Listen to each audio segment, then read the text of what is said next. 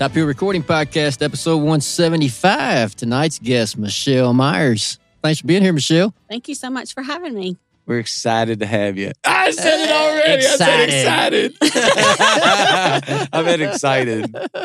We're excited to have you. No, you mean excited. Excited to have you. So we're back at our studio. We've been the past few episodes. You need to just be honest, man. This is the third one. We ain't left. On the moon. Is that?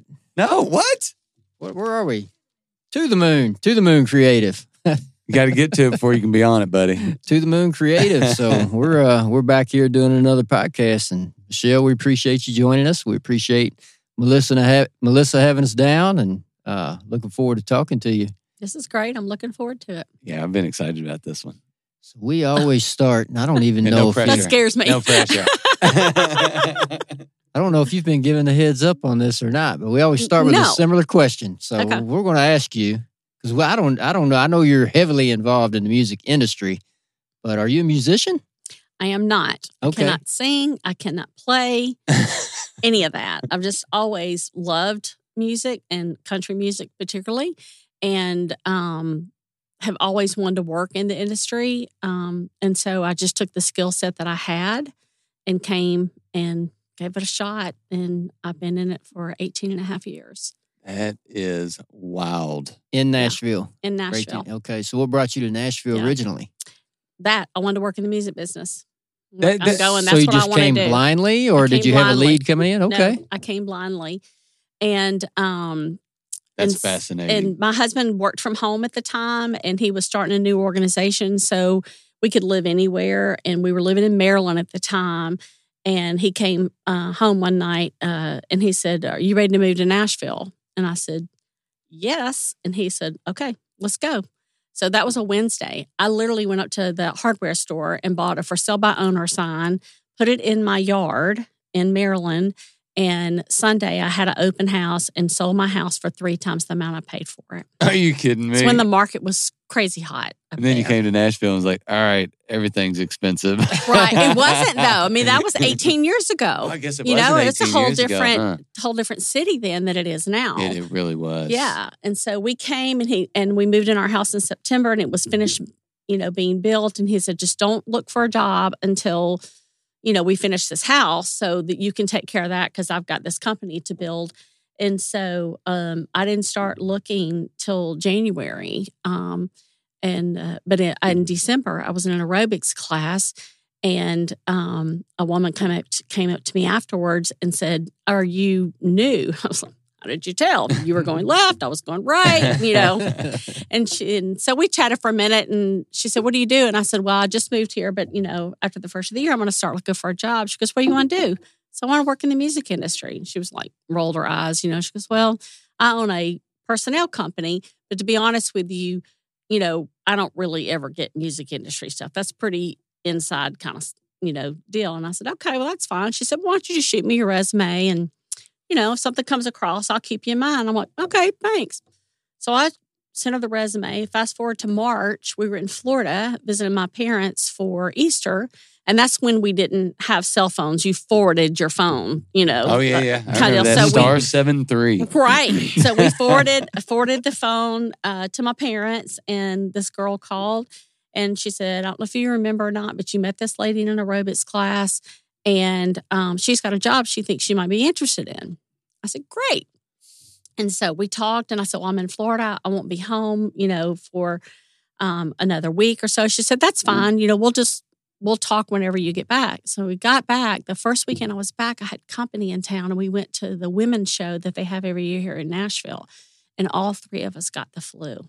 I mean, debilitating flu. Bad flu. No. I could not get my head off the pillow. My husband was out of town. I had to call him. I said, "You got to come home. I can't even get up to take the dogs out." It was so bad. So I called this lady, and I said, "Can I please talk to the recruiter with the company? This is the job for me. This is what I moved here for. I want this job." And she said, "Well, we don't normally do that." And so I said, "Just have them call me." And so the guy called me, and I told him, I said, "I am your candidate. That is the job that I want." And I said, "But I am so sick. I could not come in for an interview right now. I can't even get out of the bed." And he said, you know what? I'm about to go on vacation for a week. And he said, I won't do anything with this job, and I'll call you when I get back. And he did. No kidding. And so he called me. I went in and interviewed on Thursday. They offered me the job on Friday, and I started on Monday. And it was for the president and senior vice president of Great American Country Television. That's GAC. So that's how I started my career. What are the odds that you American get Country that? Television. I know. Oh, it was divine intervention that the Lord put this lady in my aerobics class, Well, even not even prior to that, to know that you wanted to work in the music industry, that was just something you wanted to do with your skill set. You come down, then all that stuff happens. Then they wait a week to even do anything with the job. It's just, that's not very heard of. Oh, that's it's never heard wild. of. I know it. It did. And it was the job for me. And it turned out Sarah Traherne, the girl that was the senior vice president at the time of GAC, had lived in D.C. around the same time I did. So she worked at C-SPAN, and we knew some of the same people and things like that. But I didn't know that till, we got in the interview and started having conversation. But yeah. I know. So what was the skill set? Like what were you bringing in there? What did you sell them on? I went to court reporting school when I was at Ole Miss, and so obviously I had great typing skill. Yeah, taking down everything everybody says. Question before we proceed any further. What does that thing look like? I've always sit there and I'm like, I know they're doing notes, court report, different. Right. Well, it's 20 keys, all right, and you hit certain letters in combination. So you write everything how it sounds. So it doesn't matter if you know how it spells or not. Okay, it's just how it sounds. So like if you said the phone, I would write it F-long-O-N, which is really, I hadn't done it so long. I think it's T-P-O-E-P-B. But you can hit it all at the same time. It's a totally different language. I mean, you spend the first year. Hey. How long did it take to learn that? I knew that those things were wild. So you basically, that has to become like, so you hit, that has to go from your ears to your fingers. Without processing. Thinking. Yeah. Correct. How English language probably should be. You're learning a different language. It is a different language. Yeah. The whole first year in school, that's all you do is learn the language. And then the next 3 years, you work on building your speed to be able to write. And they call this write, not typing. Write as fast as somebody can talk. You know what that sounds like? Becoming a musician. What made you get into that? Seriously. Like, what made you go to school for that? Very random. I went to school at Ole Miss, and I didn't know what I wanted to do. And I stayed with my brother's girlfriend the weekend I went for orientation. And her roommate said, "What are you going to major in?" And I'm like, "I don't know." And she goes, "Well, I'm going to start court reporting school. Why don't you start it with me?" And I went, "Okay." Is that still the way they do it? It's more real time now than before. I think they've changed the language up a little bit, and everything goes like before. It would go into a little disc in our machine, and we'd put the floppy disk for those who are old enough to know what that is, put into a computer, and then it would go up against your dictionary that you had built, and it would come out, translate into English. Get out! Seems like now all you'd have to do is hit the caption thing on Instagram, and right? Hold up your phone in court. Now they do it, and it just automatically comes up. Like normal. Yes. Yeah. So like if you're sitting in a courtroom now, they can have a screen there for anybody that's hearing impaired or whatever can just read the screen. All right. Yeah. So did you do that for a time? I did that for 12 years. All right. So they always like, we're going to go to the reporter. Could you go back to the 14th line of the 17th phrase there and read that for me? Did you ever have any like trials that were high profile, or that just freaked you out that you had to be a part of? And she can't talk about that. She'd have to kill you. Kill us. No. Damn it, man. No. I did a lot of freelance work at first. So I did a lot of car wrecks, divorces, interesting, really mushy stuff. And then I got offered a position with the Mississippi Public Service Commission, and they did utilities, which was incredibly boring. But I did get to take the when they broke Ma Bell and AT&T, Ma Bell broke up into AT&T and Bell South. I took all the state cases for that. And then I also, when all the casinos came into Mississippi, I took all the water hearings. So I would go up in the north in those little bitty towns, and they would have town hearings and things like that. And I would take all drinkable that. water? Yes. So I bet you So had Just the impact that the casino would have on the community. Stuff. Yeah, exactly. Oh. Yeah. I bet you have huge regrets that you started in the music industry and didn't stay with court report. I really don't. I did enjoy the court reporting, but I was ready for a new challenge. I hope so. Yeah. Don't listen to I him. think He's so. lying. Yeah. He's No, I lying. love the music industry. I love all the characters that are in it. You know, I could imagine. it's just fun. And What- it's, you know. So what was court's so strategic? I couldn't so buttoned up. I couldn't imagine having to be in that environment all the time. Yeah. So what is or what was was it Great American Country Television? Mm-hmm. All right, what exactly is that? It is, it was the competitor to CMT. Okay. It was owned by Scripps Networks, which is a large newspaper media company out of Knoxville. And they bought Great American Country. And so it was a music video network. And so we had artists come in to promote their record that they had coming. We did interviews, all type of stuff like that. And that's actually where I met Melissa. Melissa came in and she was our receptionist. And so that's where we met first at GAC. And so, so I supported the president and the senior vice president. And then, pretty much anything that needed to be done. I kept Luke Bryan's first baby while he did his interview because Caroline had to be somewhere. I've ironed Neil McCoy's clothes because he pulled them in a wad out of his bag and just gotten off the road. So you ain't And wearing I'm those, like- boy. Give them to me. I'm like, Neil, you cannot wear that on television. What's Give me wrong that. with them? Oh, Michelle, ain't nothing So wrong with it that. was like the executive assistant and encompass anything else that might need to be done. Well, anybody that has known a president or head of something knows who does all the work. It's Well, a thank fact. you for saying that. A matter of fact. That's fact. Yeah, it takes a village to keep them together. Yeah, well, And we then know who did really you move? keeps it. Did you move from there to CMA? So I did. So the president of GAC retired, and the SVP moved up to the president, and then the Scripps had decided that they were going to move GAC to Knoxville, and they were going to change it to a lifestyle network. They were going to move away from country video. So I already then knew I was going to do something different because I came here to work in the country music industry. Mhm. I didn't come here to work in lifestyle TV, Yeah. And so it Could've turned been on out. a cooking show. Eh? Oh, yeah, I could have been the next Trisha Yearwood. Who knew, right? So anyway, the president of GAC then got the job at CMA as the CEO, and she said, "Well, I'm not going without you." And so we packed up our little boxes and literally walked across the street, from where we were. And that's Sarah. And that's Sarah Traherne. And so, so I've been there with her, or was there with her for another 10 years. And so just the 1st of May, I retired. Well, congratulations. Yeah. Oh, I'm my loving my gosh. life, my freedom, and getting to come do stuff like this in the middle of the day. Yeah. Crazy. That is wild. So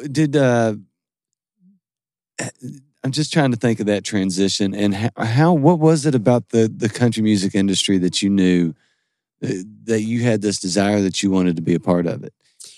Well, my grandfather, who was very, very close to, played every musical instrument. Oh, okay. And so when I was little, he would take me with him everywhere to all the honky tonks, the VFWs, or wherever he was playing.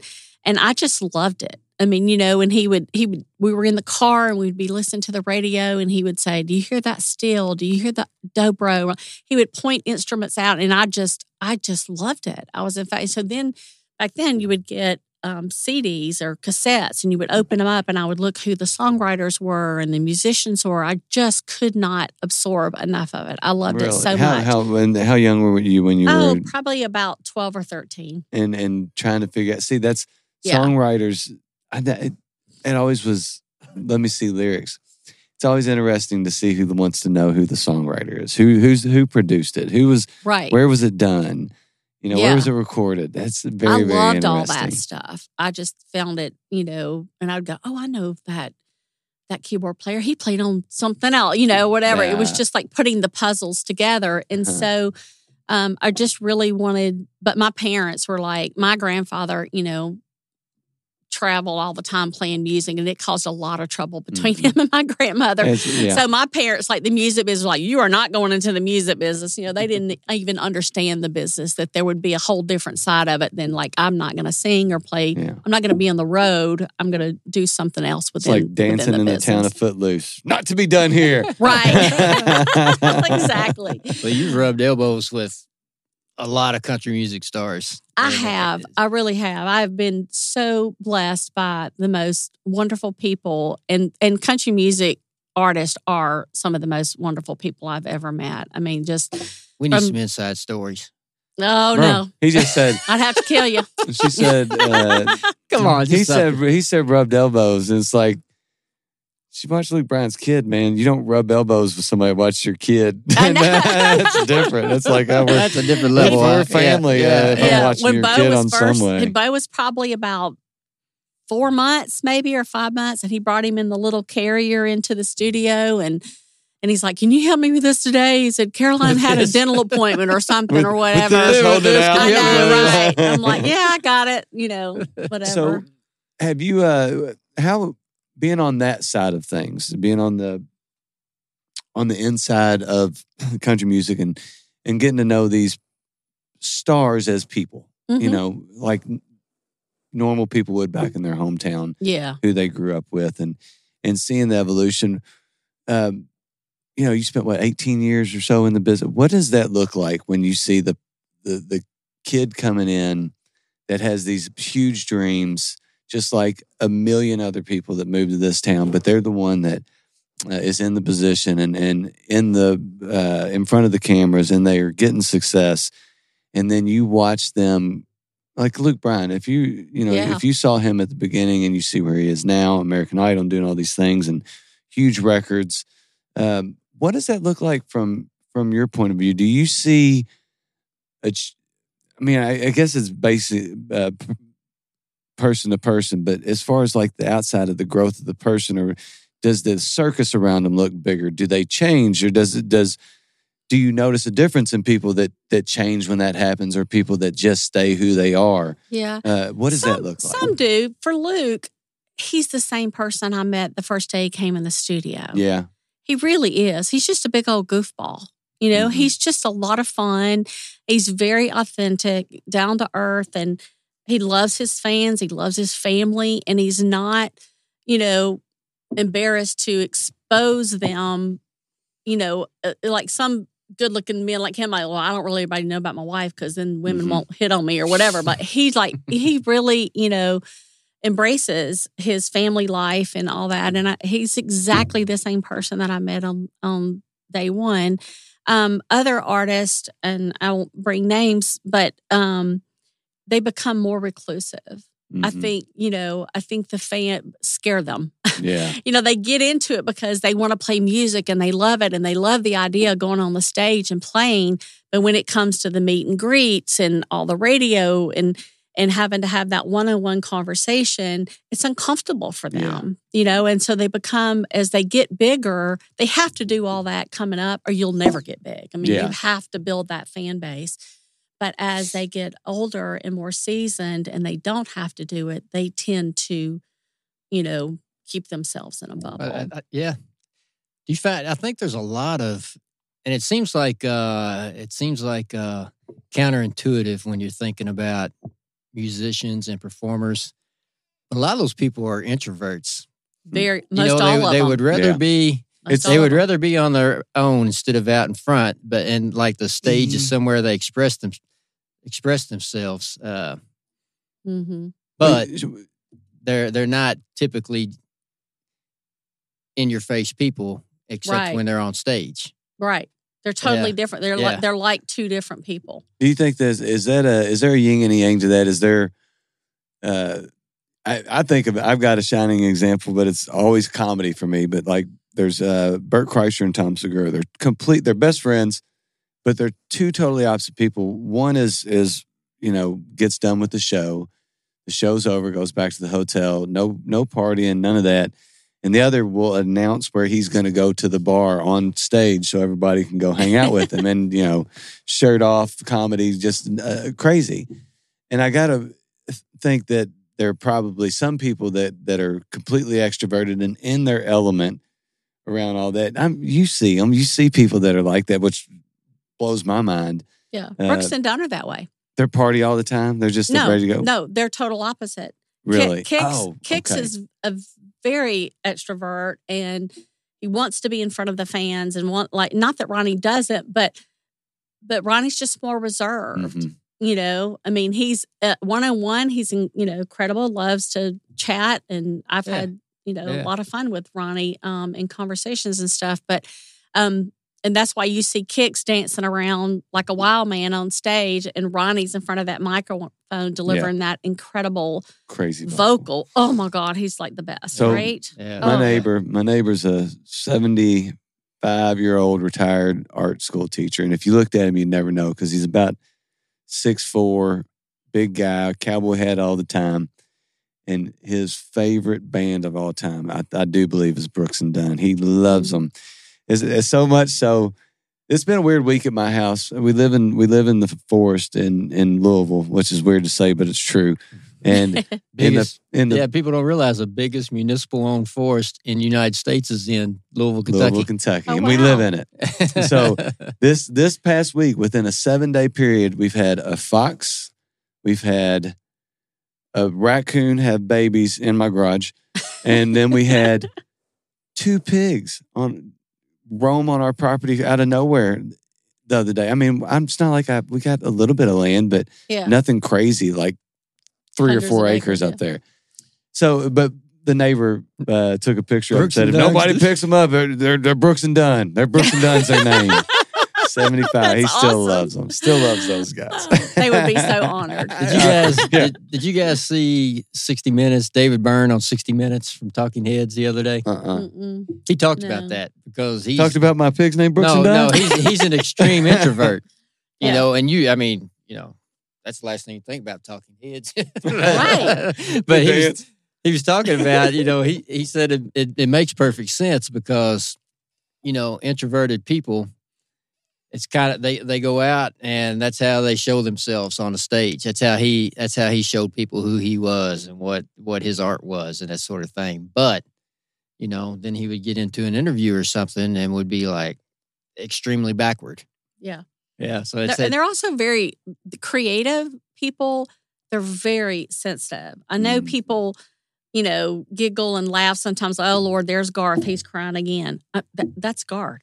I mean, he is just such an incredibly sensitive person that when you're having conversation with him sometime and you're telling him a story, literally a tear will go stream down. Like it touches him. He's very in tuned with his feelings. He's a very sensitive, person. And I know a lot of people think it's an act, but I've been around him hundreds of times, and I'm telling you, it's not. It's just who he is. The same emotion transfers to his music. Garth, correct. Could you dry it up, Garth? I'm sick of it. I know. Trisha just kind of rolls her eyes like, "Oh Lord, here we go again." It's kind of endearing, really. Tom Segura would say, "Where the body's at," but I wouldn't say that. Tom, man, don't listen to those guys talk about Garth. They're hilarious. They're like, he's got to have something bad about him, doesn't he?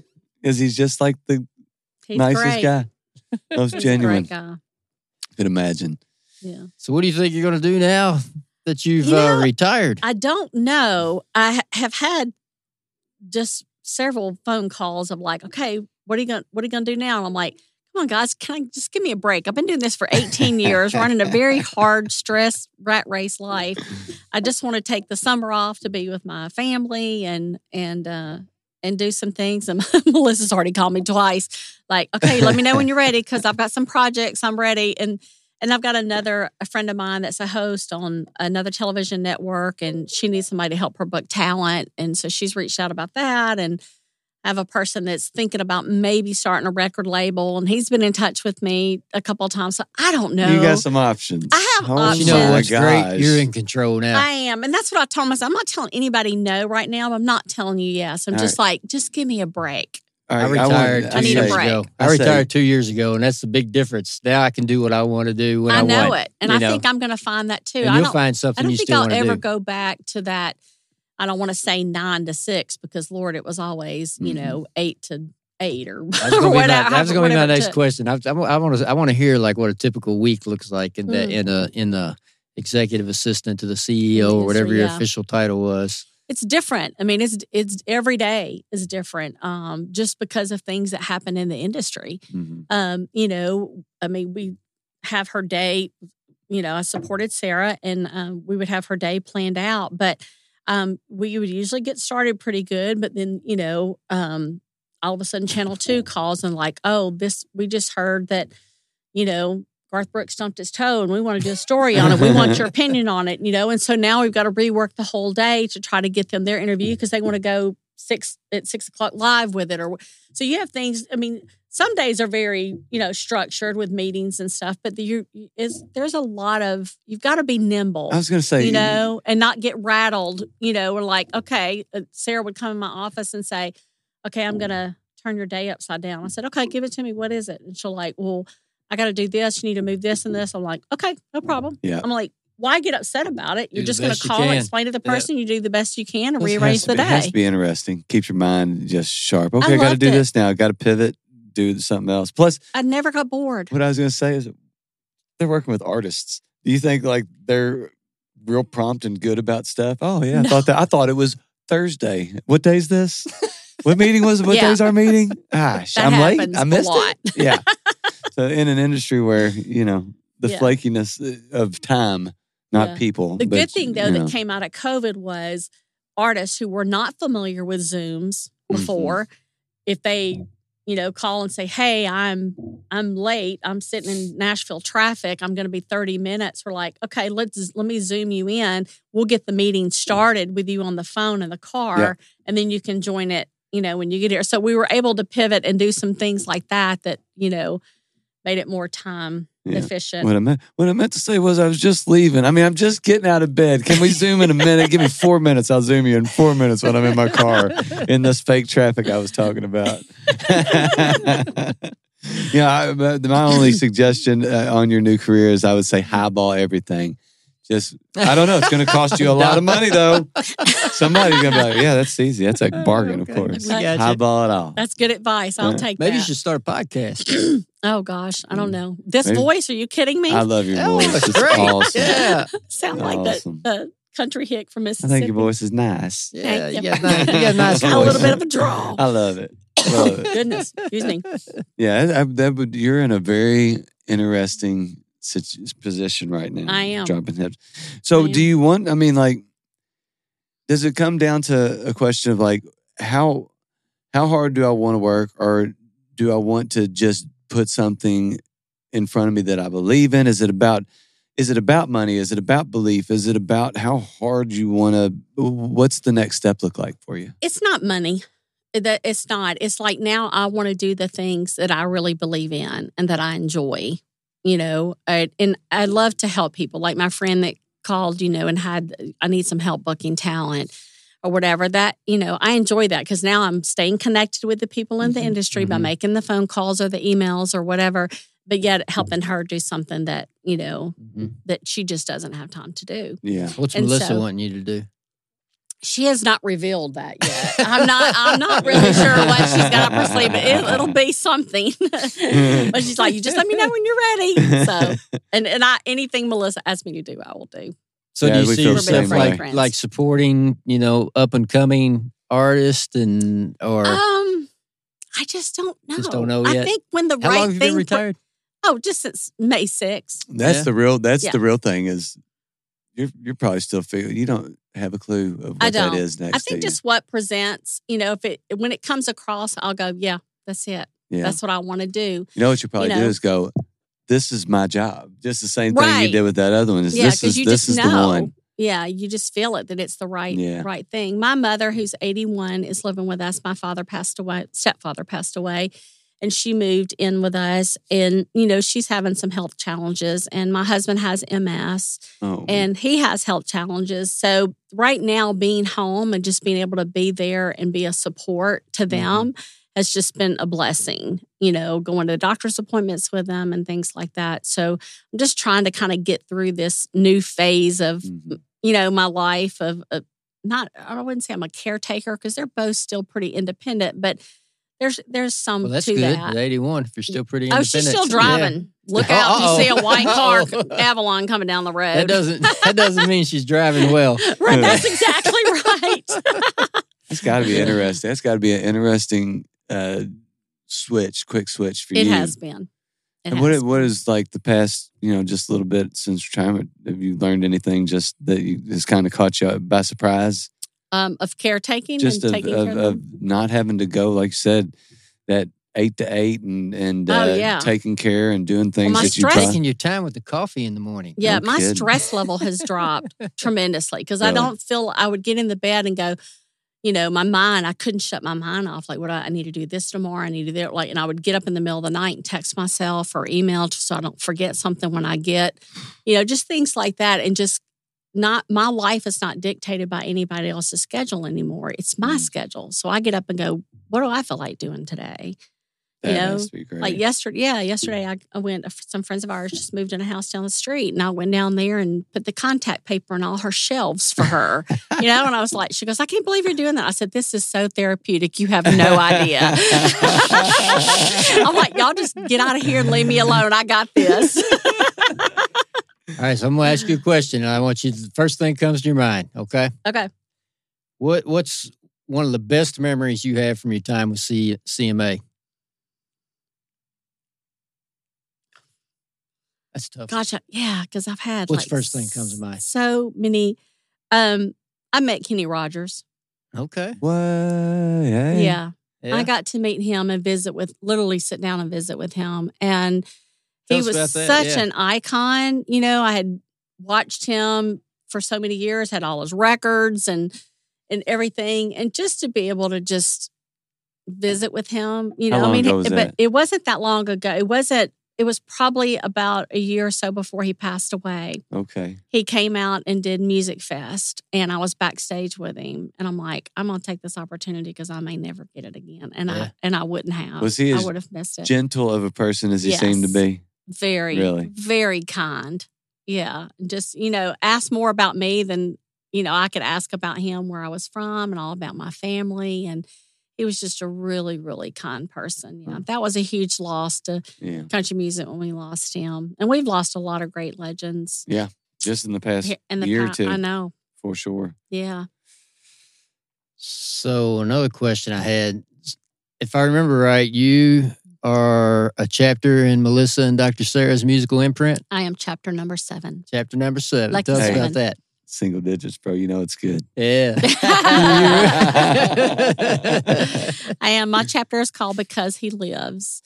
And in 2016, in May, I was diagnosed with breast cancer. And I went through a very, difficult time through that. I had a lot of people that rallied around me. And I had a mastectomy. From the time I was diagnosed to the time I had my surgery was 2 months. And then I went through 4 months of chemo after that and lost all my hair and, everything that comes along with that. But during that journey, I just had so many wonderful people rally around me. I mean, literally, when I came home from the hospital, and I'm not saying this in a bragging way, just to show you the love of the country music community. When I came home from the hospital, I had 19 flower arrangements in my house. It looked like a funeral home. I mean, it smelled like a funeral home, and I had food. I mean, constant people were sending catering, and it was just, the love was just incredible. And even one day, it was a Sunday afternoon, I was feeling pretty good. I took my treatments on Friday, and usually I was home over the weekend, and then I would go back to work on Monday. Well, Sunday afternoon, a friend of mine said, I'm going to get you out of the house. We're going to just go do a little shopping. And I was in a store, and my phone rang, and it said unknown. And I typically don't pick those up, but you don't ever know who's going to be on the other end that needs something. It was Sunday. I picked it up. I said, hello. And he said, Mechalle? And I said, yes. He goes, hi, this is Keith. I said, hi, Keith. How are you? And he said, I'm fine. I said, how can I help you? And he goes, no, this is Keith Urban.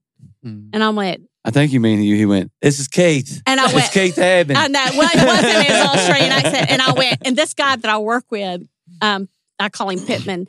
He pulls stunts on me all the time. We're always playing practical jokes. I'm like, all right, come on, Pittman, cut it out. This is not funny. You know how much I love Keith. This is not funny. And he started laughing. As soon as he started laughing, I knew it was him. I knew the accent, and I went, oh my gosh. I'm like, well, what can I do for you? He started laughing again. He goes, there's nothing. He goes, I tried to call you Friday, but you were at your treatment. I tried to call you at the office. And so he said, I got your personal cell number. I hope you don't mind. I just wanted to call and see how you were doing. And I was like, oh my gosh. How dare you, Keith? Call me and we talked like 15 or 20 minutes, about his parents' cancer and Nicole's, dad and everything. Yeah. And just, like I said, the love from that community is just amazing. That support. Well, it kind of, more than anything, speaks to the service that you've provided for that industry. Not everybody gets those 19 arrangements. Not everybody gets that phone call. There's a reason you got all that. A lot for a lot of people. And I know it sounds so cliche, but I love people. I really do love, and I love to help people. And that was the fulfilling part of the job. Not meeting the schedule and making all that work. It's like, what do you need? What can I do to make your day better? How can I help you? Yeah, it's personal to me. Yeah. So that's why you get 19 arrangements and phone calls and stuff like that. Let's go to the other side now of that question. You think back to your CMA, what's that memory that just like still makes you hurt in your gut, like you didn't know how you were going to get through this? I was at the awards in 2020. I think it was 2020. Can't remember the years. When you're at these awards, I'm terrible with days. Yes, I'm working. You're working. I'm working. Yeah, I always work the red carpet. I'm the first face that the artist sees when they get out of the car to welcome them, and they know you anyway. And then I know if I don't know them, if they're feeling the artist, I know their publicist or their manager or somebody that's with them. Because it's a small community, it really is. Yeah. And so I would work the red carpet, and then after that, I would just kind of filter around backstage if there are any holes that people needed help or anything. If not, I would just go find a seat in the audience, which was my favorite thing to do, to be able to sit and watch the show. Because it was always a great show. But so I'm sorry. So like Crazy. that moment, time you didn't know, like, oh my gosh, can't believe this is happening. How am I going to get through this? Yeah, I got the phone call that my niece was in the hospital and not feeling well, and was like, okay, is it like critical? Like my niece, I came to live with me when she was 16. She'd just turned 16, and so I helped finish raising her, and so she's like my daughter. And so I was like, okay, I'm at the awards. Is she dying? Is it the flu? Is it whatever? Like just being that the pit of my stomach, just like I didn't know what to do, and I went to my boss. I said, here's the situation. She said, go. Just go, and that was huge to be able to walk away from that, because I had responsibility that they had, given me to, and they were like, we'll figure it out, and amazing. That award show went right on without me. Isn't that weird? It's crazy, but you know what? It's crazy. And the industry's kept going since I retired too. Yeah. It was probably just as huge though for you to walk in that room for her. Yeah, it was. It was. And she has said that since then, how much it meant for her, for me to come to her, because she knew what an important night it was. The most important night? Of the year. Yeah. It's like Christmas for country music. Yeah. That's awesome. Absolutely. So how much do you say as an executive with CMA, how much do you feel like you're on top of like up and coming country artists? We try to stay on top of it. The thing that CMA does is one of their missions, is to help grow country music. And the way to do that is to embrace these younger artists before really anybody knows them and help promote them through putting them on playlists and getting them on stages. And of course, there's certain criteria you have to meet to play a CMA stage. You can't just, want to be that. There has to be a goal that you have to reach to be able to do that. But I think they're very good at getting, it also depends on the booking agency and the manager and the label, whoever also has helped pushing them to make us aware of them, because there's so many of them. There's no way you can know them all. Well, you just have CMA Fest or something last couple weeks ago? Yeah. Right? Last weekend. last weekend, and Nolan Taylor, who is a Lexington-based artist, he was, I think he was on West Virginia radio, but he has a song that just has taken off, and he's playing with Charlie Crockett and a bunch of other up-and-comers, just massive stages. But I saw he was down there, and we're talking this maybe 4 or 5 months that video was released that really propelled him to where he is, and he's there. So, somebody is paying attention, right? For him to already be there, and then seeing other pictures of artists that we've had on be there that are really fresh and new faces. It really speaks to that, to staying on top of getting. Well, it's not taken in. lightly. I mean, what a festival or an award show appearance or whatever can do for someone's career. I mean, look what it did for Chris Stapleton on that performance with Justin Timberlake. It blew him up. I still remember so that it's not song. taken very lightly at all. We at CMA has a booking council that meets for many, many weeks. And it represents, on that council has representation from the booking agencies and labels and all that. And they all come together, and there creates this huge list of people, that they have seen or that are blowing up or whatever. And it's all vetted out so that it's fair, and it's, it truly is someone who is gaining ground, and you want to help them get that little push. But they have to meet things like so many tour dates a year, and have to have, charted or uncharted songs out. I don't know all the criteria off the top of my head, but they're very, intentional about who they put on those stages and help. Like I said, it just can't be Joe Blow who's been sitting in front of Tootsie's collecting money in a can. It's got to be somebody who's very intentional with their career. Putting in some effort. Absolutely. Putting in the work. And that, what you said it earlier about, there's so many people that come to town and that are so talented, and they get here and they don't, because we've had talent come here and well, I want to be an artist, I want to do this. And then when they find out how much work is involved outside of performing on stage, which is the photo shoots, all the interviews and all that goes along. And they're just like, whoa, that's not what I signed up for. I didn't want to do that. And they'll just back out, because they be a songwriter or something else. But there is so much talent in this town. It is unbelievable. Talent, it's talent meeting ambition meeting, some who's willing to work the hardest. Yeah. Who's willing to work the hardest? Jeff said it last podcast, he was always getting better, and then he had an opportunity and he was prepared for it. Yeah. And that's what it boils down to. You got to be willing to take that opportunity. You got to be willing to do it, and you got to be prepared to take that opportunity. Yeah. Yeah. Yeah, absolutely. That's what you gotta be able to interests grind. me. Yeah, you gotta be willing to grind. Yeah, yeah. It's really what interests me in seeing what you do, because whatever you take on, because you're still young, you've got a ton to give. Whatever that next thing is that you decide to do, and I'm fascinated to see what that is, because whatever you touch, I'm sure is it's gonna not only be worth it, but you're gonna make it even more significant and better than it already is. It's going to be fun. Imagine. Whatever it is. Imagine. Yeah, it better be fun, right? You're tired. You ain't in for nothing but fun. I mean, not that I haven't had fun the last 18 years, because I absolutely have. It's been a great ride, and I've enjoyed it so much. But it's just time, to step back for a little while and go, okay, now what's next? Yeah. Maybe not wake up in the middle of the night sending yourself texts with this next job. Yeah, it's kind of nice to just not even have to not hit the snooze, but you don't even have to set an alarm. Just whenever I wake up. Are you still waking up earlier than your alarm would have been going off? Didn't that suck? Yeah, I am. But I'm going to get over that. That'll change. Yeah, It'll change. So I want to circle back a little bit. So you told us your story in the Musical Imprint book, but did you tell us your song and how that was tied to that story? Yeah.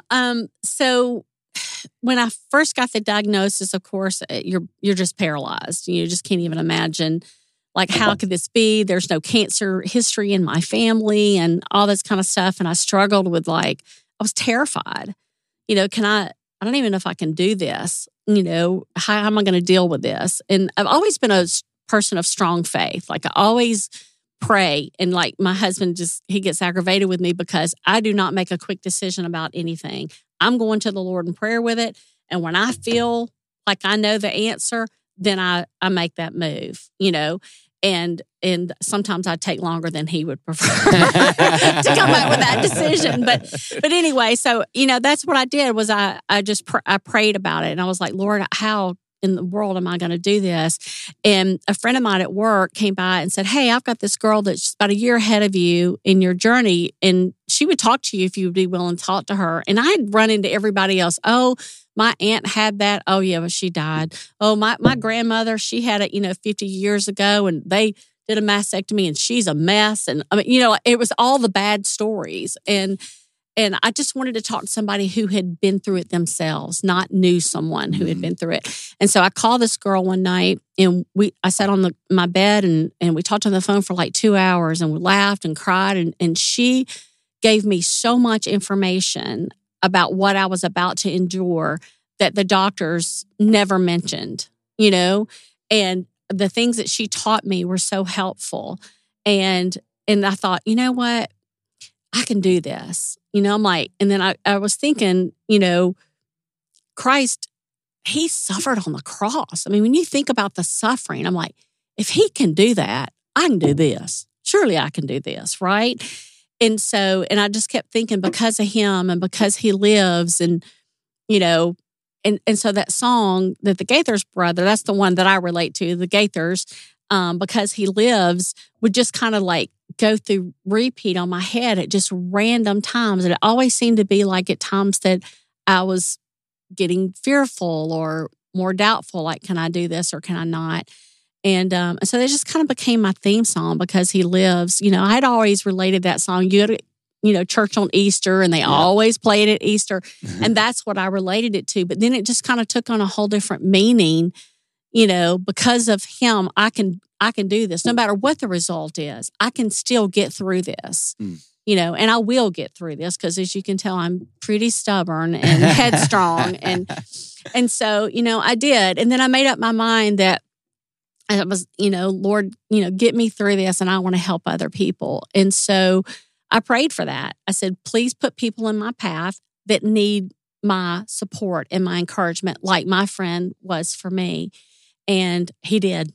I mean, at one point I was like, okay, I can't take another phone call, because I was spending so much time, but I was trying to give everybody what was given me. You're trying to be that one trying to be that person in their life for it.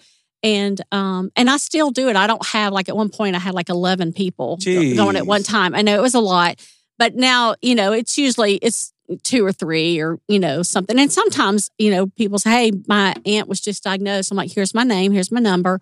Have them call me. Sometimes they call, sometimes they won't, but I let it be their move, or I'll try to send them a text. Hey, this is Mechalle. Your aunt told me, I'd love to talk to you. And so then sometimes that prompts them to call you. That's awesome. But, these doctors, they do this every day, and it's so routine, and they're just little things. I'll give you an example. Chemo. My friend told me, he said, before you start your chemo, 15 minutes, the infusion, start sucking on ice. And she could just or popsicles or something, freeze the inside of your mouth, because it constricts the blood vessels and it keeps the chemo from going into your mouth. If you don't, your mouth will be full of blisters and you won't be able to eat. And if you can't eat, then your blood count numbers are affected. And if they're not right, then you can't do the next chemo on time, and it throws you off schedule. And she said, and keep doing it 15 minutes after they stopped. I got one tiny blister the entire 4 months. I mean, that was so helpful. That's huge. Because you hear about the caps, the ice caps, don't want your hair and all that jazz. But that would have been debilitating to have a mouthful of blisters. Oh my gosh. Yeah. It was just crazy. And then I went to, when I knew I was going to lose my hair, I went into the wig shop just like this, and I said, this is what I look like, and this is what I want to look like, And we picked out a wig. They cut it exactly like my cut. So when my hair started falling out, I went ahead and shaved it off. I didn't wait for it to all go. Slapped that wig on that next morning and off to work, and nobody knew I was wearing a wig. Are you kidding? That's awesome. No. So, it's awesome to think, like, when it's cool to watch positivity grow, to see that the friend of a friend set when they gave you that contact about somebody that had been through it, and then to 11 people at one time, and 2 and 3, and you imagine that person, you're probably not the first person that she talked to. If you were the first, you're probably not the last. So it just continues to think that network of people looking out for each other and going through those similar experiences, what that one phone call has generated, has to feel pretty awesome, even for the original person that helped you. Right. It's just crazy to think. She was my angel, no doubt. And I tell her that, all the time. And I mean, if we don't help each other, I mean, I think that's the reason we go through things, is we're supposed to use them to help others. I'm not an alcoholic. I've never drank, really. I couldn't help an alcoholic because I don't even understand what that means or what it feels like to be addicted or anything like that. So I think you have to take the things that happen in your life and find purpose in those to help others, because I think that's what we're all here for. Yeah. Really. And the thing about music and this book that was just so phenomenal was just see the power of music and what it did in so many people's lives in different scenarios and, the different songs and how it impacted them and then how it's impacted others. I just thought the book was brilliant. I was so honored to be asked to be a part of it. I think she should do a volume 2. We've been waiting for it. I don't know if she'll do that or not. She said, as soon as you Maybe take a job with her. Right, that's the project she's going to probably dump on me. You're right. It's funny you mentioned that. Mechalle, we really appreciate you chatting with us. We've enjoyed it. It's been fun. I've enjoyed meeting both of you. And yes, it's great. Yeah, Thank you. Retirement. Yeah, I'll let you know what's up next. So anybody that wants to keep up with you, I don't know, you're not like a public figure or anything, but do you have somewhere that I'm people... on Facebook and Twitter. Okay. I do Facebook a lot, and I try to post. And it's you probably have the only spelling like Mechalle I do. Myers. It's Mechalle Myers, MECHALLE-MYERS. I spelled it right. Yep, at Facebook. Yeah, you got it. So you can find me there. If you need somebody to talk to, I'll be happy to just connect with me there, and I'll be glad to share you all my wisdom, my cancer journey wisdom. Hey, well, not only that, just your wisdom in general. You know so much about the industry, and then with your personal story, and I'm really, really interested to see what happens moving forward for you. Yeah, I'm excited too. It'll be something. It'll be fun. Right. It'll Thanks, be fun. Mechalle. Oh, thanks. That was great. Yeah, great job. See? Yeah, nothing to be nervous